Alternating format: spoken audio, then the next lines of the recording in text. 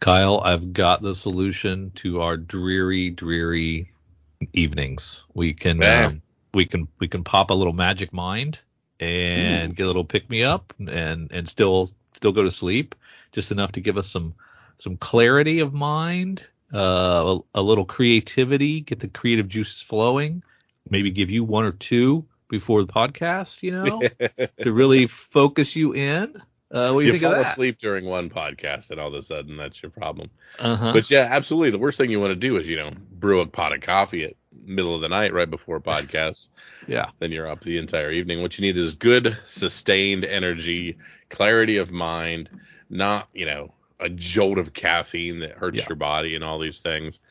Absolutely. And Magic Mind does all that stuff and has that. Okay, matcha. I want to talk about matcha, Drew. Okay. All right. The green vegetable matcha, that buzzword, that superfood. I didn't think I'd like matcha. I Uh-huh. am starting to like matcha, and that's one of the big key ingredients here is that lovely green superfood that has the benefits of all the uh, keeping you goings. Yeah. And it's cool stuff. It's pricey, Mm-hmm. matcha is, but they stick it in this with some great other ingredients, all natural stuff. But you can get it through us with our code. So we want you to check out this Magic Mind Elixir.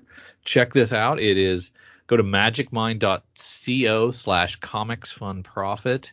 And elixir really is the perfect word for it. It's a nice little elixir. It's very cool. Yes, for sure. If you feel you want to try this out, go to magicmind.co/comics fun profit and use our code. You can get 20% off of an initial one-time purchase or up to 56% off of a subscription. So if this sounds good to you, go to magicmind.co/comics fun profit and use our code CFP.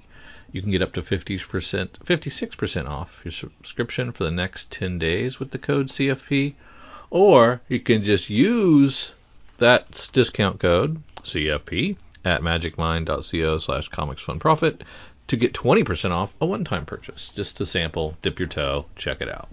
Aloha, it's Jason from Hawaii. Welcome to a special edition of the Comics for Fun and Profit podcast. In this episode, I will be interviewing author Gamal Hennessey. He is here to promote his latest Kickstarter, The Business of Freelance Comic Book Publishing. Now, this campaign is live and will end on October 19th. Excuse me. He has already reached his goal of he has already reached the goal of $5,000 in the first week of his Kickstarter campaign. As of today, September 19th, it is right now it's at $6,376, and that's great. That's great that you're able to basically fulfill the goal part already. That is great. Gamal, welcome to the Comics for Fun and Profit podcast. How are you doing today? Doing pretty good. Doing pretty good. It's a Tuesday, and here in New York, the day is almost over, so things are going fine. All right. Now, listeners, I'm just going to give a little bit of Gamal's work history. He is an entertainment transaction attorney and business in the comic book industry. He's been doing this for the last 25 years. He has worked for an anime company, Central Park Media, as a general counsel. He has worked for Marvel Comics, and he was running their international licensing program. Now, if I remember correctly, Gamal, that was back in the early 2000s. Is that correct? Yes, that was back when Tobey Maguire only had one Spider-Man movie. That's the way I help people realize how far away. All right. And then he also had another Kickstarter a few years ago. He wrote he and that Kickstarter, he wrote the book The Business of Independent Comic Book Publishing, and that was a very successful Kickstarter campaign. I backed that campaign. I have a copy of my book. It's great. It's very. We'll touch upon that a little bit, during the interview. But there was some of the praises for the business of independent comic book publishing One of the comments was a comprehensive overview of the business of comic book publishing to help those interested avoid pitfalls and get a leg up in breaking in, whether you're making comics or publishing them. And that quote was from AIPT. Gamal, would you like to add anything to this? Do you want the listeners to know where else they can, any other books that you have written or anything else? Well, I actually did about 5 or 6 novels that I wrote between 2012 and 2015. Okay. They didn't sell like Harry Potter or anything, so it's not like they're really popular. Mm-hmm. But if people want to find me, if they need, I do free consultations for anyone who needs to maybe figure out if they need legal representation Mm-hmm. for their comic book projects. And it doesn't matter whether it's freelance or independent or creator owned or anything like that. You can just go to my website. It is Creative Contract Consulting. That's all one word. Mm-hmm. Or if you want to find me on social media, Gamal Hennessey is a fairly unique name. You're not going to find many people named Gamal Hennessey. So if you just type me into Google, you will find me on Facebook, LinkedIn, Twitter. I'm not calling it X, it's Twitter. Mm-hmm. And yeah, I also run a school Yes. with an associate of mine called Comics Connection. And what we do in Comics Connection is we provide a community for people who want to build successful business models for their comics. So Yes. we have a few hundred people that meet. We meet on Discord on a consistent basis. We have live classes that Mm-hmm. teach people different aspects of the business. We bring in experts to talk about different aspects of the business. So whatever it is you want to do and whatever it is you'd like to accomplish, we kind of give you the tools and the support that you need to get to where you want to be. And if you join Comics Connection at this point, you get a copy of the business of independent comic book publishing for free. Mm-hmm. Okay. And then correct me if I'm wrong. During your interview with John Sanchez on Word Balloon, and listeners, if you guys get a chance, let me that was John interviewed Gamal back on August 31st, 2023. It's titled Creating Comics with Lawyer Gamal Hennessey. Correct me if I'm wrong, because you have is the class like a YouTube podcast, or is that something different? No, well, we have a podcast called the Comics Connection podcast where my the gentleman who runs Comics Connection with me, Andy Schmidt, who Mhm. is an editor, a writer, and a publisher who's worked for a lot of different companies, also for probably about 25 years. Mhm. We actually talk about the issues in the comic book industry every 2 weeks. So as new things come up and Yes. as people need to understand how the recent comic book news impacts their comic book careers and what they're doing, we Mhm. actually talk about that on our YouTube channel, and that's free. But the other classes that I'm Mhm. talking about are for members only. And you Yes. have to join Comics Connection to see all of those other classes that we do. Okay. All right. Thank you very much. Um, before we jump in, I just want to give a big shout out to David Hyde and Hannah Bahedri of Superfan Promotions. Hannah, thank you very much for setting up this interview. Gamal, do you want to add anything to that? Oh, absolutely. I mean, Superfan and David has actually been very instrumental in the success of both the books that I've done Mhm. because his company is uniquely positioned to actually take a book like this, which is a very specific book for a very specific group of people, Yes. and bring it to the widest audience possible. I Mhm. mean, I have fairly consistent kind of interactions with the professional comic book community, Mhm. and I have since, I guess, 2012, but that's nothing compared to the kind of exposure to specifically the right people that David and Hannah bring to the situation. Mhm. Oh, okay. All right. Now, I want to start off. I want to get your origin story, your comic book origin story, because it's like, what was the first comic book or a comic book series that you've read? Okay, the first comic book that I actually remember Mm-hmm. was probably a Neil Adams Batman, and I think it was Return of the Joker.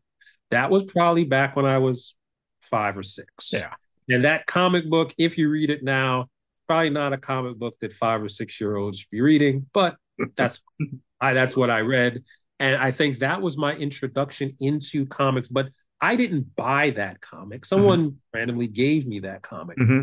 I didn't actually start reading comics on my own and going out to look for them until I want to say it was X-Men 159, which is probably literally the worst place to start reading X-Men comics Yes. Mm-hmm. because it was a story when I read it about Charles Xavier Uh-huh.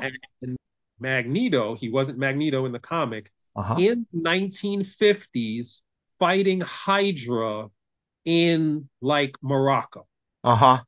Now, if you read that issue and you've never read X-Men before, you're like, okay, well then X-Men is basically these two guys in Yeah. the 1950s. It's like I thought it was like a Indiana Jones superhero thing, Yes. right? And then the next issue, you had a whole different group of people, and they were in space, and a bomb blew them up, and I was very, very confused. However, I started to buy all the issues after that, and I Mm-hmm. had to go back and buy all the back issues. People nowadays don't really understand the concept of back issues because everything is digital and you can get anything anywhere anytime. Yes. And there's omnibuses and there's all this other kind. Yeah. So they don't understand back issues. But those were the two first, I guess, mainstream Mm-hmm. American comics that I read. And I didn't start reading independent comics until a couple years later when comic book shops first started to pop up in the Mm-hmm. United States to a very wide degree. And that's when I discovered like ElfQuest and Mm-hmm. Grendel and Alien Legion. Oh Alien my Legion. God, yes. I bought my first Alien Legion when I went to my first comic book convention, which I believe was in 1980. Mm-hmm. Um, it was Alien Legion #1, and that was Yes. the point I realized that I had never read a comic book that would translate so seamlessly into a film. Mm-hmm. And years later, like for the past 3 or 4 years, at various conventions, like in Austin and Mm-hmm. um in Connecticut and places like that, I see Carl Potts, and we talk Yes. about Alien Legion all the time. I have Mm-hmm. like several every time I see him, I buy more of his prints. I buy some of his like out of print like graphic novels. And we Yes. always talk about the fact that Alien Legion, I'm still waiting for the Alien Legion movie, Yes. animated or live action. I don't Mm-hmm. care. So yeah, that's where I started reading comics. All right, sorry, off the cuff, I just real quickly before we jump into your latest book.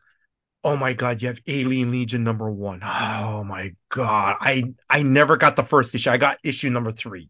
Ooh, okay. Well, I have the thing is, this is another thing that people probably don't realize about comic books if you started reading comics in the last 10 years.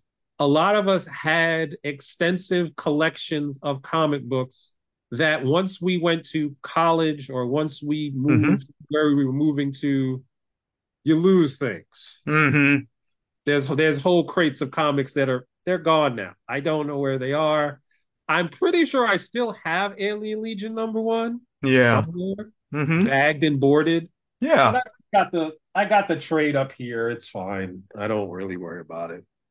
So listeners, before I really start talking about the business of freelance comic book publishing, um, it's obvious it's an audio podcast. Oh my God, Gamal's shelf in the back behind him is great. He's got these Funko Pops. He's got the Taskmaster from the comic book Funko Pop behind him. Um, oh my, this man is a comic book fan. All right, I'm gonna jump right in. Okay, we're gonna start talking about the business of freelance comic book publishing. Listeners, I'm gonna be honest to you. I'm just a comic book fan. I do not know, about too much about the comic book industry. So and I already gave Gamal a heads up that I'm going to be asking a lot of stupid questions. Um, you know, the focus of this interview is, of course, one is to promote the Kickstarter campaign, but also two, my hope is that I'm just hoping that, that whoever's listening out there, that, some people, like either someone in their teens or going to college that loves comics and dream about working in the comic book industry. My hope is that this interview will provide information on how the industry works while maintaining that dream. Gamal has already written, the business of the independent comic book publishing.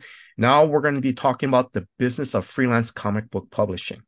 So, Gamal, I'm just going to ask you, can you just go over just a quick history of the career life of a comic book creator back in the 30s to the 70s, maybe to the 80s? I mean, Yeah. we all, You have to keep in mind that the situation in from let's say 1939, because hmm that's when the first issue of Superman or Action Comics was printed, all the way up until after World War II. hmm We had a situation where comic books actually replaced pulp stories, and pulp stories were called pulp stories because they were short stories they had very little images, hmm and they were written on very cheap paper. Pulp paper, that's where you hmm get stories from. And when the people who are doing comics then, now you're talking about Will Eisner hmm and all the people of that generation, the vast majority of them did not, they saw comic books or comic strips or whatever they were working on as a way to make money that they were not necessarily proud of.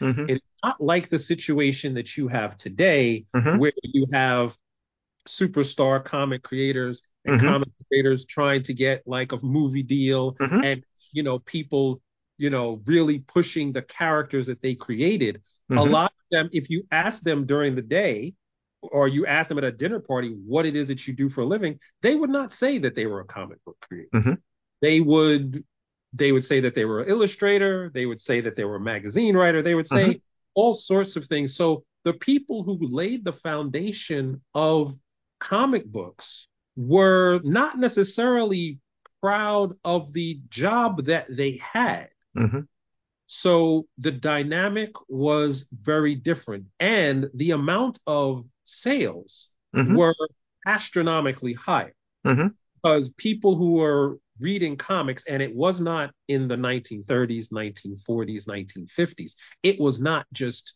kids reading comics. Comics was not a small niche industry. They were selling tens of millions of comic books every single year hmm because, number one, there wasn't really a whole lot of competition of other things that people could go out and do with their free time. Yes. No internet, there were no video games, there was no television for a large part of this span of time. So there Yes. was comic books, there were books, and there's radio. hmm People gravitated to comics because the second reason was there was a huge diversity in the types of comics being made. hmm There were horror comics and war comics and hmm romance comics and superhero comics and crime comics and everything else. Up until I want to say the mid 1960s, hmm because at that point you had a book came out with a strong movement to kind of suppress or attempt to eliminate comics from the Yeah. landscape hmm completely, with Seduction of the Innocent, hmm which was a book that basically the premise of the book is that when kids read comics, hmm comics promoted crime, hmm juvenile delinquency, homosexuality, hmm communism, and like a lot of other things. Now, that book very quickly was rejected as completely false based on the way the book was put together. hmm But the damage had already been done, and the comic book industry, in order to save itself, did two things. One, a lot of the diversity in comics went away, hmm and the old horror comics and romance comics and war comics, everything else they all went away because the comic book industry in the United States adopted something called the Comics Code. Mm-hmm. The Comics Code basically stunted the creative growth of comics. Mm-hmm. And the best way that I can describe it is if you imagine that when television came out in the 50s, that every television show had to be acceptable to watch for an 8-year-old. Yes. Mm-hmm. Which means over the years, decades could go by and you don't have like the things like The Sopranos or Sex and the Mm-hmm. City or the development of Chinatown, Casablanca, Mm-hmm. complex narratives that were growing in other media were not allowed to grow in comics until I want to say the 70s or the 80s, because Yes. that's when underground comics came in and completely rejected the comics. Mainstream comics didn't start to reject the comics code till like the 90s Yeah. when Image Comics came around, Mm-hmm. and then Marvel and DC throughout the comics code in the early 2000s. Mm-hmm. But by that point, you had a shift. Comic books were largely seen as purely for children Mm-hmm. because it was almost exclusively in the United States superhero comics, whereas in Europe, South America, Asia, the growth of the comic book medium was mirrored television and film. So because that diversity was still there, and because that access was still there, and there wasn't that repressive kind of rule, Mm-hmm. had a large diversity. In the United States, however, superheroes became like the dominant theme. Yes. And because there's always been a lot of crossover between comics and other media, in the 30s, 40s, it was radio shows, Yes, and that's right. fan clubs and things like that. Mm-hmm. And in the 80s and 90s, you had animated shows, Mm-hmm. Spider-Man, Yeah. Friends, X-Men, Mm-hmm. all that kind of great stuff. Mm-hmm. At that point, you had a shift and a new generation of comic book creators Mm-hmm.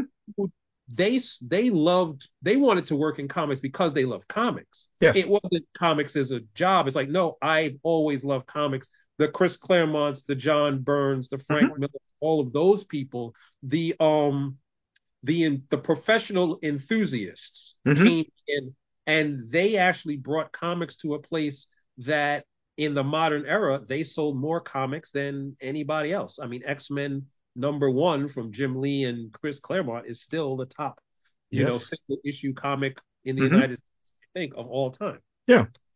Now you're in this era where, with the growth of a high-speed internet, Mm-hmm.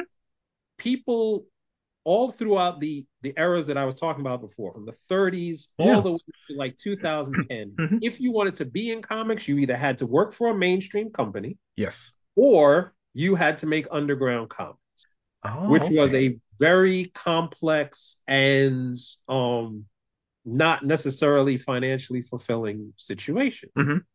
Once you had 2000, I want to say 13 to now, Mm-hmm.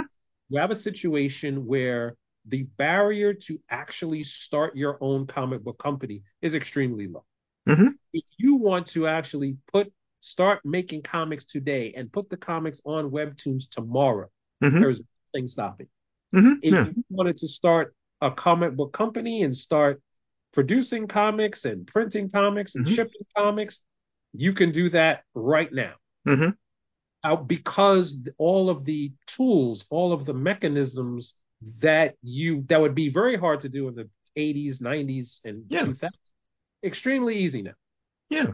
Mm-hmm. If you understand how to use the tools. Yes. Which is why I actually wrote the book that I wrote, The Business of Independent Comic Book Publishing, Mm-hmm. because if you look anywhere, any bookstore or on Amazon, for books about making comics, Mm-hmm. are a huge number of great books about the arts of making comics. Yes. Writing comics, Yes. drawing comics, lettering, all these kind of things. If you want like the theoretical analytics of how comic books are structured, you go to Mm-hmm. Scott Cloud and to all of these other people. But if you're looking for a book specifically about the step-by-step business process, Mm-hmm. how to make a comic book company. That book didn't exist before the business of independent comic book publishing. Yes. And a lot of people now, I think that's why the initial Kickstarter was we hit 600% of our funding goal, Mm-hmm. because so many people felt the need for that book. Yes. Mm-hmm. But after I put that book out, I already knew that there's different ways to actually produce comics. Making comics as an independent publisher is a very specific business and legal process. Mm-hmm. But if you want to be a professional freelance comic book creator, Yes. you have different business goals, you have different financial realities. Mm-hmm. It's a different process that you have to go through in order to be successful at that job. So I wrote the business of freelance comic book publishing to complement, well, not to complement the first book, but to help all of those people who really want to work and work with other people's characters, work Yeah. for other companies, so that you understand what it means to be a professional in that industry, Yes. what you have to do to actually establish yourself in the industry, Mm-hmm. how you go about finding the right clients to work for, how you go about making sure you get paid for the work that you do, and Yes. Mm-hmm. how you go about finishing the work in such a way that leads you to getting more work in the future. Now, Gamal, I'm going to take a step back, and I'm sorry, this is going to sound a very dumb question, because just for the listeners, like, what is it, like a clear definition of a freelancer in the comic book industry? Okay. First, your question is not dumb. It is simply uninformed, and the vast majority of people are uninformed about this. So it's not a dumb question. The definition of a freelance comic book creator is someone who produces comics for someone else Mm-hmm. and own what it is that they produce. Mm-hmm. Because under standard intellectual property law in the United States, if you make something like a comic book, Mm-hmm. you own that comic. Mm-hmm. You own the characters, you own the story, Mm-hmm. but there's an exception to that rule. It is called the work for hire rule. Mm-hmm. Under the work for hire rule, if someone pays you and tells you to make a comic, Yes. you then give the intellectual property ownership of that comic to the person who paid you. Mm. This way, you get paid for the work that you did, no matter what happens to the comic. Mm-hmm. So let's say you hire me to write a comic book. Mm-hmm. I write the comic, you pay me. I now don't have to worry about what happens with your comic. If Mm-hmm. you don't release the comic, that's fine, because I already got paid. Yeah. If the comic gets released and it doesn't sell well, that's fine, because Mm-hmm. I already got paid. And that is the upside of being a freelance creator, because a Mm-hmm. lot of comics, the majority of comic books, do not necessarily turn a profit, especially Yes. when they first are released. And even the ones that do make a profit, that profit could come years after the book is released. Mm-hmm. So if I'm waiting because I wrote this comic and I need to pay my mortgage and I need to eat, Mm-hmm. I can't necessarily wait 3 years for the Yes. money to come in for the comic, especially when I know there may not be any money for the comic. Mm-hmm. So I would rather get paid up front. Yes. That's the benefit. The downside is if I write a comic for you, Mm-hmm. and then that comic becomes a Netflix series or a Mm-hmm. PS5 video game or something like that, I don't get any of that money Oh. because I sold the rights to you. Mm-hmm. You took the risk that this was going to turn into something profitable later on, Mm-hmm. gave me money. Mm-hmm. Now, the only thing I can do now, if you turn that story that I wrote into a TV series, I can probably tell people, hey, I wrote that comic and Uh-huh. turned it into a TV series, which will hopefully get me more work. But Yes. I don't own that story because I gave that ownership to you. Mm-hmm. Now, the other thing I wanted to ask about freelancers is that when we were talking about freelancers, I'm just thinking of owning writers and artists, but are colorists, letterers, even marketing people or editors, could they also be freelancers as well too? There's about we list this out in the book, but there's two categories of people who work in comics. There's people who work on the creative side, there are Mm-hmm. people who work on the business side. And in many cases, it's comics is very similar to movies in that people usually know when you talk about a movie, people usually know who the lead actor is, Yes. the lead actress, Mm-hmm. and they a lot of times they know the director. Mm-hmm. They don't know the second cameraman, they don't know the Yeah. electrician, they don't know those people. That's fine. They just see them scroll past, at the end of the Mm-hmm. movie when they're waiting for the after credit scene for a Marvel movie. Yes. Okay. Comics is very similar in that there's a lot of people behind the scenes that make a comic book, that make it available to be released. There's a production designer, Mm-hmm. there's the flatter, there's the Mm-hmm. marketing person, the web designer, Mm-hmm. the print manager. Mm-hmm. There's about 19 to 20 people in a full team to Mm-hmm. actually produce a comic book. Each one of those jobs could be done by a freelancer, Mm-hmm. depending on the type of company that you work for. So if you are a freelancer for, let's say, Marvel, you're Mm-hmm. probably not going to be doing their print management Mm-hmm. because they have a print manager in house.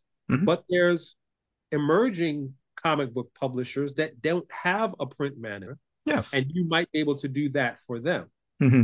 Might be if you're working for someone like Marvel, they may bring you in as just an inker. Mm-hmm. But for other companies, you may be writing their advertising copy. You may be handling their promotions. Mm-hmm. They may hire you to stand behind a booth at a convention. Mm-hmm. There's quite a few other jobs, and each one of them can be done by a freelancer as long as you understand as a freelancer, you're not going to own what it is that's being produced. You should be getting paid for it Mm-hmm. up front. But like I said, if it turns into, a lot of fun codes, you Yeah. don't get paid. Okay. All right. Um, I want to talk a little bit about the income. Like, do you have like an idea what the average income for a freelance comic book creator makes compared to someone, let's say from Marvel who's working, I who's a full timer at Marvel. I don't even know if they have, something compared to that. Well, I don't know the full-time salary of Marvel employees on the creative or business side, Mm-hmm. but I believe in my research, and I don't remember this number off the top of No, my no, head, no. but I think the average income for a comic book creator who is able to work full time is anywhere between 36 and 40,000. Mm-hmm. Now, you have to actually keep in mind two things. One, comic books is a geographically dispersed medium, Mm-hmm. which means it's not like making a TV show or making a movie, Mm-hmm. where in those cases, everybody who works on the show, or most of the people who work on the show, have to be in the same place, which means Mm-hmm. they have to share they have the same cost of living. Mm-hmm. Comic books, like if you hire me to be the writer, you're in Hawaii, I'm in New York. Yeah. Your artist could be in Indonesia, your colorist could be in Ireland. You Mm-hmm. could all work on the same book. Each person has a different standard of living, which means that 36 to 40 may go a lot farther in New Guinea than Mm-hmm. it's do in New York. Yes. The second thing you have to keep in mind is that if you're working freelance, you do not necessarily have a steady income. Mm-hmm. Your income is based on how many gigs you can get in any given period of time and how long those gigs last. Mm-hmm. If you hire me to write a comic and I write that comic and you pay me, that's great. Mm-hmm.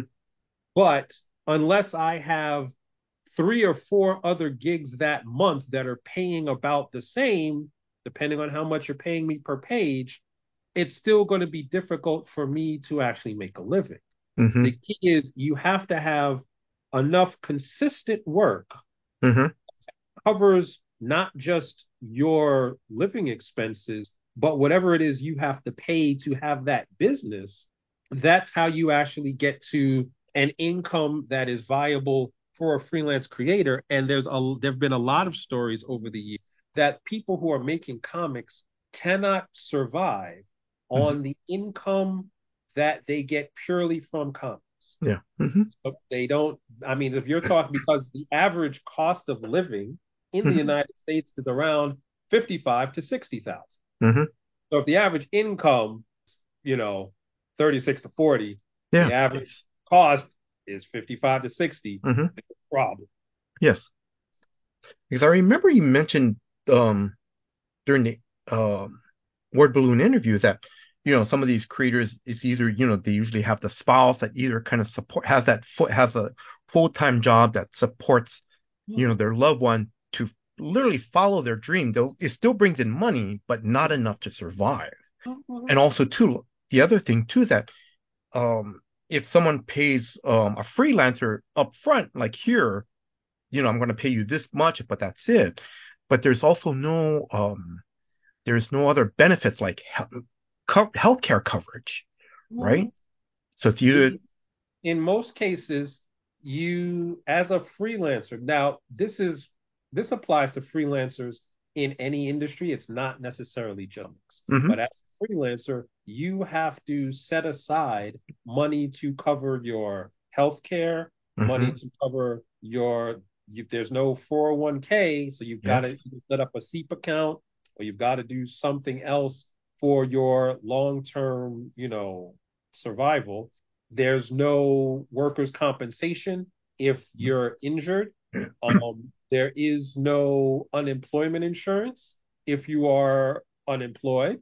So part of the money that you bring in has to go not only to paying your current bills, but in an ideal situation, you're setting aside money for all of these different things that have to be paid for, including your taxes. yes, Because as a freelancer, the client pays you. It is your job to handle your taxes. mm-hmm, So all of this is another thing that it makes it very difficult to have a full-time career as a freelance comic book artist, mm-hmm, because the things that are actually built into the system of being a full-time employee do not exist for a freelancer. But again, that's not specific to comics. That's freelancing as a general rule in America. okay, all right. Um, no, thank you for explaining that. Thank you very much. Um, I want to touch up a little bit about the format of the book. Now, again, as I mentioned to you before we started the interview, um, the business of the independent comic book publishing, I love the format, where the information in each chapter, is short, it's concise, it's easy to follow, you know, and you also provide examples and footnotes, and I love that. That is great. Um, will this book have the same format? Yeah, I realized early on, because a lot of comic creators that I encounter, I get the sense that they see talking to someone like me kind of like going to the dentist. Hmm. They know they should go to the dentist. They don't really want to go. Yeah. So I set it up so that, and because a lot of comic book creators, they do not necessarily, a lot of them are artists. So a Yes. lot of them don't necessarily have a business or legal background. Hmm. So I set up the book in a way that it was structured to go from beginning of the process to the end of the process.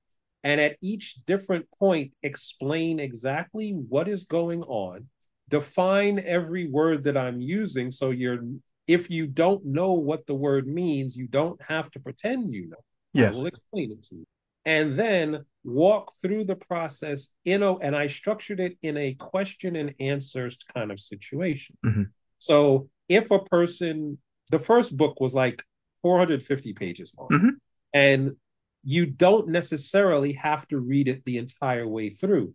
At any point in your career, if you have a question, you just look in the book, find the question, and it will give you the answer to that question. You could read more of the material around that question if you wanted more context, or not. You can go back to making comics. Hmm. If you need to know, okay, what elements do I need to put into my website to make sure that I actually attract the right clients? Hmm. And I list them. Okay, these are the things you need to Yes. put in your website.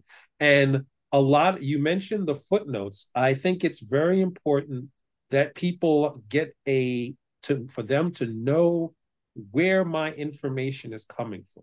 Yes. And there's very few, a lot of the benefit of these books is that I'm pulling in information that is widely available, scattered across like the internet and Mm-hmm. books, interviews, and things like that. That if you actually spent 2.5 years putting it all together, you would have it all in the same place. I kind of help you skip that step. Mm-hmm. If you want more information of where I get all of my sources from, all of the footnotes are there, all of the links are there. There's Yes. a Yeah. long list of books at the end that I refer to because they informed what it is that I was writing. There are some theories and there are some tactics and there are some concepts that are original to me, but the vast majority of the book is not. The vast Mm-hmm. majority of the book pulls together kind of shared knowledge about different aspects of Mm-hmm. comics, law, business, Mm-hmm. and the overall industry so that you have it all in one place in a way that's the most helpful. All right. Gamal, I'm going to start slowly wrapping things up. Now, I know we've already, we spoke about, you touched up about the reality of the comic book industry for freelancers, Mm-hmm. you know, but I'm just going to ask, what are some of the positive and the fun side of being a freelancer? Because I don't want this to be like, oh my God, this is it. It sounds, all dreary, but there's got to be a little bit of a fun side, a bright side to it. There's a lot of upside to being a free. Well, first, there's a lot of upside to being a freelancer. Let's Hmm. just put that out there Okay. because you make your own schedule. You Hmm. decide where you want to work. You decide what it is you're going to charge. You decide how you're going to work. I mentioned before that comic books is a geographically dispersed medium, Yes. which means if you decided, hey, for 2 months, I'm just going to go to Thailand and I'm going to Yeah. work Yeah. because it's awesome. No one can tell you no. As Hmm. long as your work gets done and you do what you need to do, it's awesome, Hmm. right? And the food is fantastic. So what's the downside? The other upside is that you get to work with the characters and the stories that you may have grown up and loved Hmm. ever since you were a child. I Yes. mentioned before things like X-Men and Batman and Hmm. all this other stuff. You could be not only working with that material, but you could help reshape how those characters are perceived. And these are some of the most popular characters Hmm. in culture itself. Yes. I mean, the only people that are more well known than Superman, Batman, and Wonder Woman are like Jesus, Buddha, Hmm. and like, oh, that's it. Oh, and Yeah. maybe Beyonce. Okay, so her. But everybody else, people know Superman more. Yeah. So you can work in those medium and you can actually be part of a very rich tradition of building up these characters. You also get working with comic book people is pretty awesome. Hmm. I mean, you get to you're making comics. Yeah. Comics are pretty cool. It's an awesome job. Hmm. You get to go to conventions. You Yes. get to hang out with Hmm. people. You get as part of your job reading comics. Yeah. And people say, "Hey, what are you doing? You got a big stack of comics next to you." I'm working. Yeah. Go alone. Hmm. I'm doing my job, right? Hmm. There's a lot of upside to working in comics. Hmm. And the vast majority of people who are in comics because they love comics, Yes. which is why I think it's very important to kind of balance that love of the medium Hmm. with an understanding of how the industry works. And Yes. you could actually enjoy comics more because you're not stressed out about not understanding. You're not Yes. necessarily stressed out about the money. You're not necessarily stressed out about how do I hit my deadlines? How do I Hmm. work with people who are scattered all over the world? How do I Hmm. do this, that, and the third? The book will actually give you that kind of shield, that kind of safety net. Hmm. So you can actually focus more on doing the parts of comics that you enjoy Hmm. because there's a lot to enjoy. Oh, all right. No, that's great. Um, can I ask, what are some of the tier levels for the Kickstarter? Okay, the Kickstarter is actually there's basically three kinds of tiers. Mm-hmm. You can get the new book, The Business of Freelance Comic Book Publishing, in print Mm-hmm. or in digital or in both. Mm-hmm. Could get the first book, The Business of Independent Comic Book Publishing, and The Business of Mm-hmm. Independent Freelance Comic Book Publishing. You can get both of them in digital Mm-hmm. and in print, or both. Mm-hmm. There also there's a school that I run called Comics Connection that we help build up business models for anyone who wants to be in comics. And if you join at the higher tier levels, you get 2 months free for the membership for those organizations, Mm-hmm. along with the print and the digital book. Mm-hmm. I'm being serious. The paperback edition, you know, for the business of freelance comic book publishing. Listeners, it's a very good price. I checked out the website last night. The Kickstarter page last night is $25. But please note, if it's a physical copy, it's only going to be shipped in the US. But the digital editions, of course, will be shipped anywhere in the world. Gamal, was it very important to keep the book at a reasonable price? Because I think $25, like, wow, that's great, you know? Well, the idea, and it's something that I think has been very important in the entire time that I have worked in comics, is that when I'm practicing law and someone comes to me need help for their comic book company and they need a lawyer, if I charge what a lawyer usually charges, Mm-hmm. they won't be able to afford it, which Mm-hmm. means they won't be either A, they won't have a comic book company because Mm-hmm. they'll pay me and they won't have money to put out the comic, or B, they'll put out the comic without actually having the legal protection they need. Mm-hmm. So what I do is I make sure that when I charge my clients, it's something that comic book creators, Mm-hmm. especially people who are trying to work for themselves or build their own companies, something that they can afford. Mm-hmm. The same idea goes into pricing the book. Yes. I don't want to make the book $80 Yeah. because then the people who really need it won't buy it, Mm-hmm. which defeats the whole purpose of the book. The Mm-hmm. more people who are actually able to read it, the more people who can actually apply what's in the book to their careers, Mm-hmm. which means there'll be more comics and there'll probably be better comics. Mm-hmm. And since I like reading comics, all of Yes. this comes back to helping me.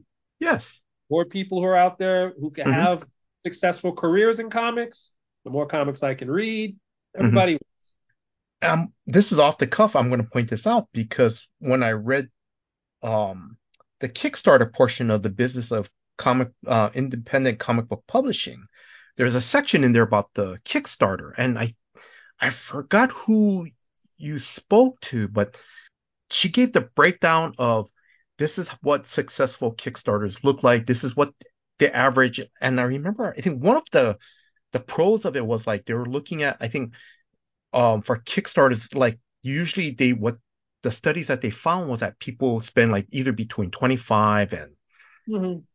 $35, that, in the Kickstarter. So I was kind of going, oh, so I'm kind of going, I wonder, I just thought that was pretty cool that you saw that too as well. Yeah, the when we were doing the analysis of Kickstarter, we actually talked to the person at the time who Yes. was the comic book industry liaison at Kickstarter, and she broke down the analytics and the numbers. And one of the key numbers was the average amount that a backer will spend on Kickstarter is $25. Mm-hmm. Now, for comics, this is actually a very good number Mm-hmm. because $25, especially if you're talking about a book that may be 60 pages, Mm-hmm. is considerably more than what you're going to be able to sell that book for in a bookstore or a Mm-hmm. comic book shop. So the fact that you could actually sell your book at a higher price before it comes out in other distribution channels is actually very helpful. Mm-hmm. For my purposes, $25 is enough so that if people back it at that level and I send them the print edition of the book, I make a few dollars. It's not so high that they feel like, it was a big ask for them to pay for it. Mm-hmm. So what I try to do a lot of times when I'm running my own business, because this whole thing at the end of the day is a business, is apply Yes. the same concepts that I put in the books to my own work. It's Mm-hmm. like, okay, if I'm telling people the best price to put something is $25, Mm-hmm. and it's time for me to run a Kickstarter, well, okay, then make it $25. Yeah. It makes sense. Oh, okay. Um, in in the business of independent comic book publishing, the dedication page, part of the dedication was to someone named Gina. May I ask Mhm. who is Gina? Yeah. Gina is my partner. We have been together since 2016. Mm-hmm. So it's like more than 7 years now. She Mm-hmm. is a jazz musician and a um Nice. therapist, Mm-hmm. music therapist for Mm-hmm. children. Mm-hmm. And during the time that I was writing the book, Mm-hmm. especially during the end, that was during COVID. Mm-hmm. So she gave me a lot of support and a lot of space to kind of make sure that I could focus on writing the book and getting the whole Kickstarter done, all of those other things, which That's is nice. why I dedicated the book to her. Mm-hmm. Now, for this book, The Business of Freelance Comic Book Publishing, um, do you is there anyone that you dedicated that book, this book to, or? I am probably going to dedicate this book to the Comics Connection community, that online group that Mm-hmm. I talked about, because the people who actually join that organization are, number one, they, like most comic book creators, love the comic book medium, but Yes. they are all very committed not just to their own comic book company and their comics that they're creating, Mm-hmm. but they are very dedicated to actually helping each other, Mm-hmm. like Oh, that's kind of nice. connect and make sure that, oh, if this person needs advice on something, everybody will like kind of jump in to support them. If that Mm-hmm. person is promoting a Kickstarter, they all want to back it. Mm-hmm. When conventions happen, they all get together and meet up. And so it is a very it is a very good extension of what I have found a lot in the comic book community, of people wanting to Mm-hmm. help help each other succeed. Yes, So that is going to be the group that I dedicate the next book to. that's going to be nice.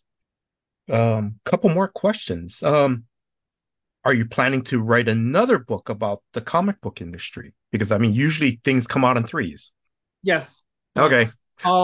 It all depends on how the business of freelance comic book publishing goes. But um, I know the next book will probably a book called The Practice of Comic Book Law, Oh, which okay. is going to be it's going to be a book for a much more specific audience, Mm-hmm. because about 10 or 12 times a year, individual law school students or law schools will contact me and ask me to come in and talk about, how did I become a comic book lawyer? What is it like to practice comic book law? Mm-hmm. How did I get into this field? Mm-hmm. Because every lawyer, sooner or later, has to decide what they're going to specialize in. Mm-hmm.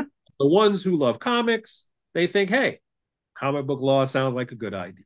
Mm-hmm. So I usually kind of explain what it is that I do and how the business works one on one. But I realized that, I mean, I'm 53 now. Mm-hmm. I can't keep doing this forever. At a Yes. certain point, I'm going to stop Yeah. practicing comic book law. And I would like the generation that comes after to not have to reinvent the wheel and figure out everything all over Mm-hmm. again. So I'm going to write this book to actually help them understand how to establish themselves in the industry, Mm-hmm. how to find clients, how to kind of protect their clients from all the things that could actually happen to them in Yes. comics. And it may not be a huge group of people. I mean, every year there may only be, like I said, 10 or 12 people who buy this book. Mm-hmm. But 10 or 12 people over the years, Yeah. then there'll be a lot more there'll be a lot more attorneys in the industry who can actually help comic creators, Yes. which I think will be useful long term. Yes. So that's the plan for the next one. Oh, okay. All right. No, thank you very much for sharing that. All right. Fun questions. What was your favorite convention moment? My favorite convention moment. Whether as a fan or, if you went to a convention to present, do a panel or you had a booth, either. I want to say my favorite convention moment was probably 2020 when I went to, I think it was Emerald City or Hmm. something, and I was walking through I was walking the show floor and I saw Carl Potts, and this is probably like the second or third time that I had met him, Hmm. and he remembered who I was. Ah, it's nice. That it doesn't actually get better.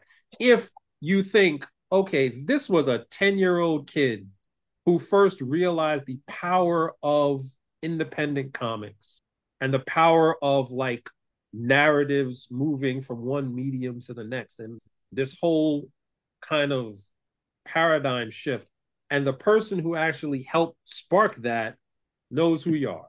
Hmm. How cool is that? That is so cool. That is awesome. Have you and your family been to Hawaii? No, we have not been. The farthest I believe I've got is San Diego for San Okay. Diego. Any closing words to our listeners? Closing words, I would say, is that it is very important if you want to be in the comic book industry to hold on to your love of comics because that's probably why you jumped into the industry in the Hmm. first. But no matter what type of comics you decide to make, whether you want to be independent or you want to Hmm. make freelance comics or create your own comics or you want to jump from one to the next depending on what project it is, Hmm. all of that is fine. Simply understand, balance your love for comics with an understanding of how the business works, and you will be able to love comics more because you will not have to learn through trial and error and pain and heartache and anything like that how the business works. If you understand how it works, Hmm. you can go in with your eyes open and make any deal you want for any comic you want as long as you are willing to, get that understanding and then use that to focus your love of comics into the career that you want to have. That is the perfect ending. Gamal, mahalo. That's thank you in Hawaiian. Thank you for your time. Thank you for giving me the opportunity to interview you. I wish you all the success, with the business of freelance comic book publishing. You know, um, Again, I want to give David and Hannah of Superfan Promotions, David and Hannah, thank you very much for asking Comics for Fun and Profit to interview Gamal and help setting up this interview. Now, if you are a new comic book reader who has dreams of working in the industry, or if you're a lifelong comic book reader who just loves to read, these inside baseball books, please check out the business of freelance comic book publishing. The campaign is live and will end on October 19th.